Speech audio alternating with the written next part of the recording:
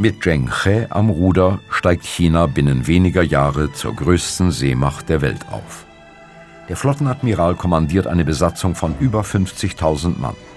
Er betreibt Handel und trägt den Glanz des chinesischen Reiches in die Welt hinaus.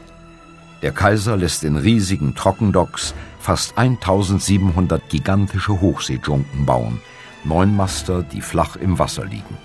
Sie sind 120 Meter lang, 4-mal so groß wie das Flaggschiff, mit dem Kolumbus 80 Jahre später die Ozeane durchquert. Dunkelrot leuchten die Segel aus Seide. Sie bringen die Junken rasant in Fahrt. Der Kompass ist überall mit an Bord.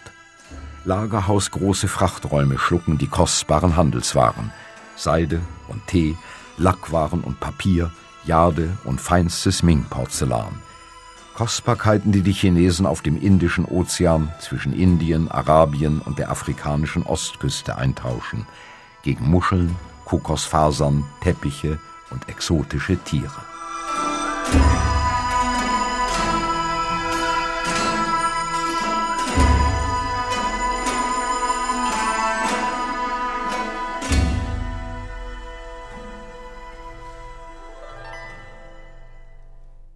Unter Zheng He stieß China das Tor zur Welt auf.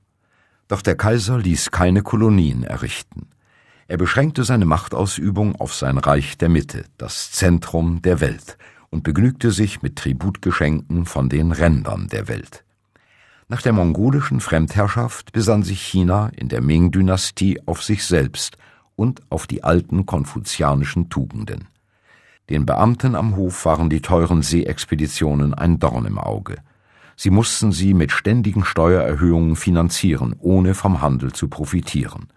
Und so zettelten sie um 1500 eine folgenreiche Palastintrige an. Kaiser Hongzhi musste schließlich einen Erlass unterschreiben, der den Bau von Schiffen mit mehr als 2 Masten zum Kapitalverbrechen erklärte. Kurze Zeit später ordnete sein Nachfolger die Zerstörung der gesamten Flotte an. China wandte sich ab von der Welt und überließ sie den Europäern. Die machten sich bald auf, um fremde Kontinente zu erobern. Die ersten Portugiesen erreichten um 1516 Chinas Küste und richteten wenig später in Macau eine Handelsniederlassung ein.